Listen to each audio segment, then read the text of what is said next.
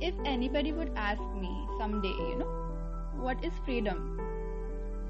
I would say, to me, freedom is to be able to pursue my passion. As a kid, we used to dream and think about a lot of things that, I'll be a doctor, an engineer, a pilot, a lawyer, a businessman, or woman when I grow up.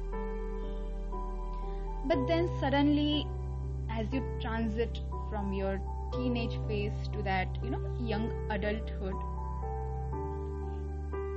you get to know the reality of how actually the things work. Sometimes it can become very, very hard or difficult to even keep going forward.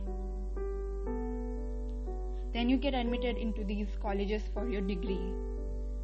From there, you might get caught up in so many of things all together at one time. I think we all must have been through that phase where we have been overwhelmed with whatever has been going around. For students, it could be the college assignments, the exams, and for others, it could be your job. These consume a huge portion of your life, and you're not able to have that enough time for your passion. Here, I'm not trying to appreciate myself now or brag too much, but personally, I think I'm pretty good at, speaking in art and makeup stuff, in music. Recently, I got interested in blogging and YouTube, There I see these young generation, these young people have that fire in them to do what they want and get it. I think these things inspire me a lot and remind me to not, get stuck in one place and keep going.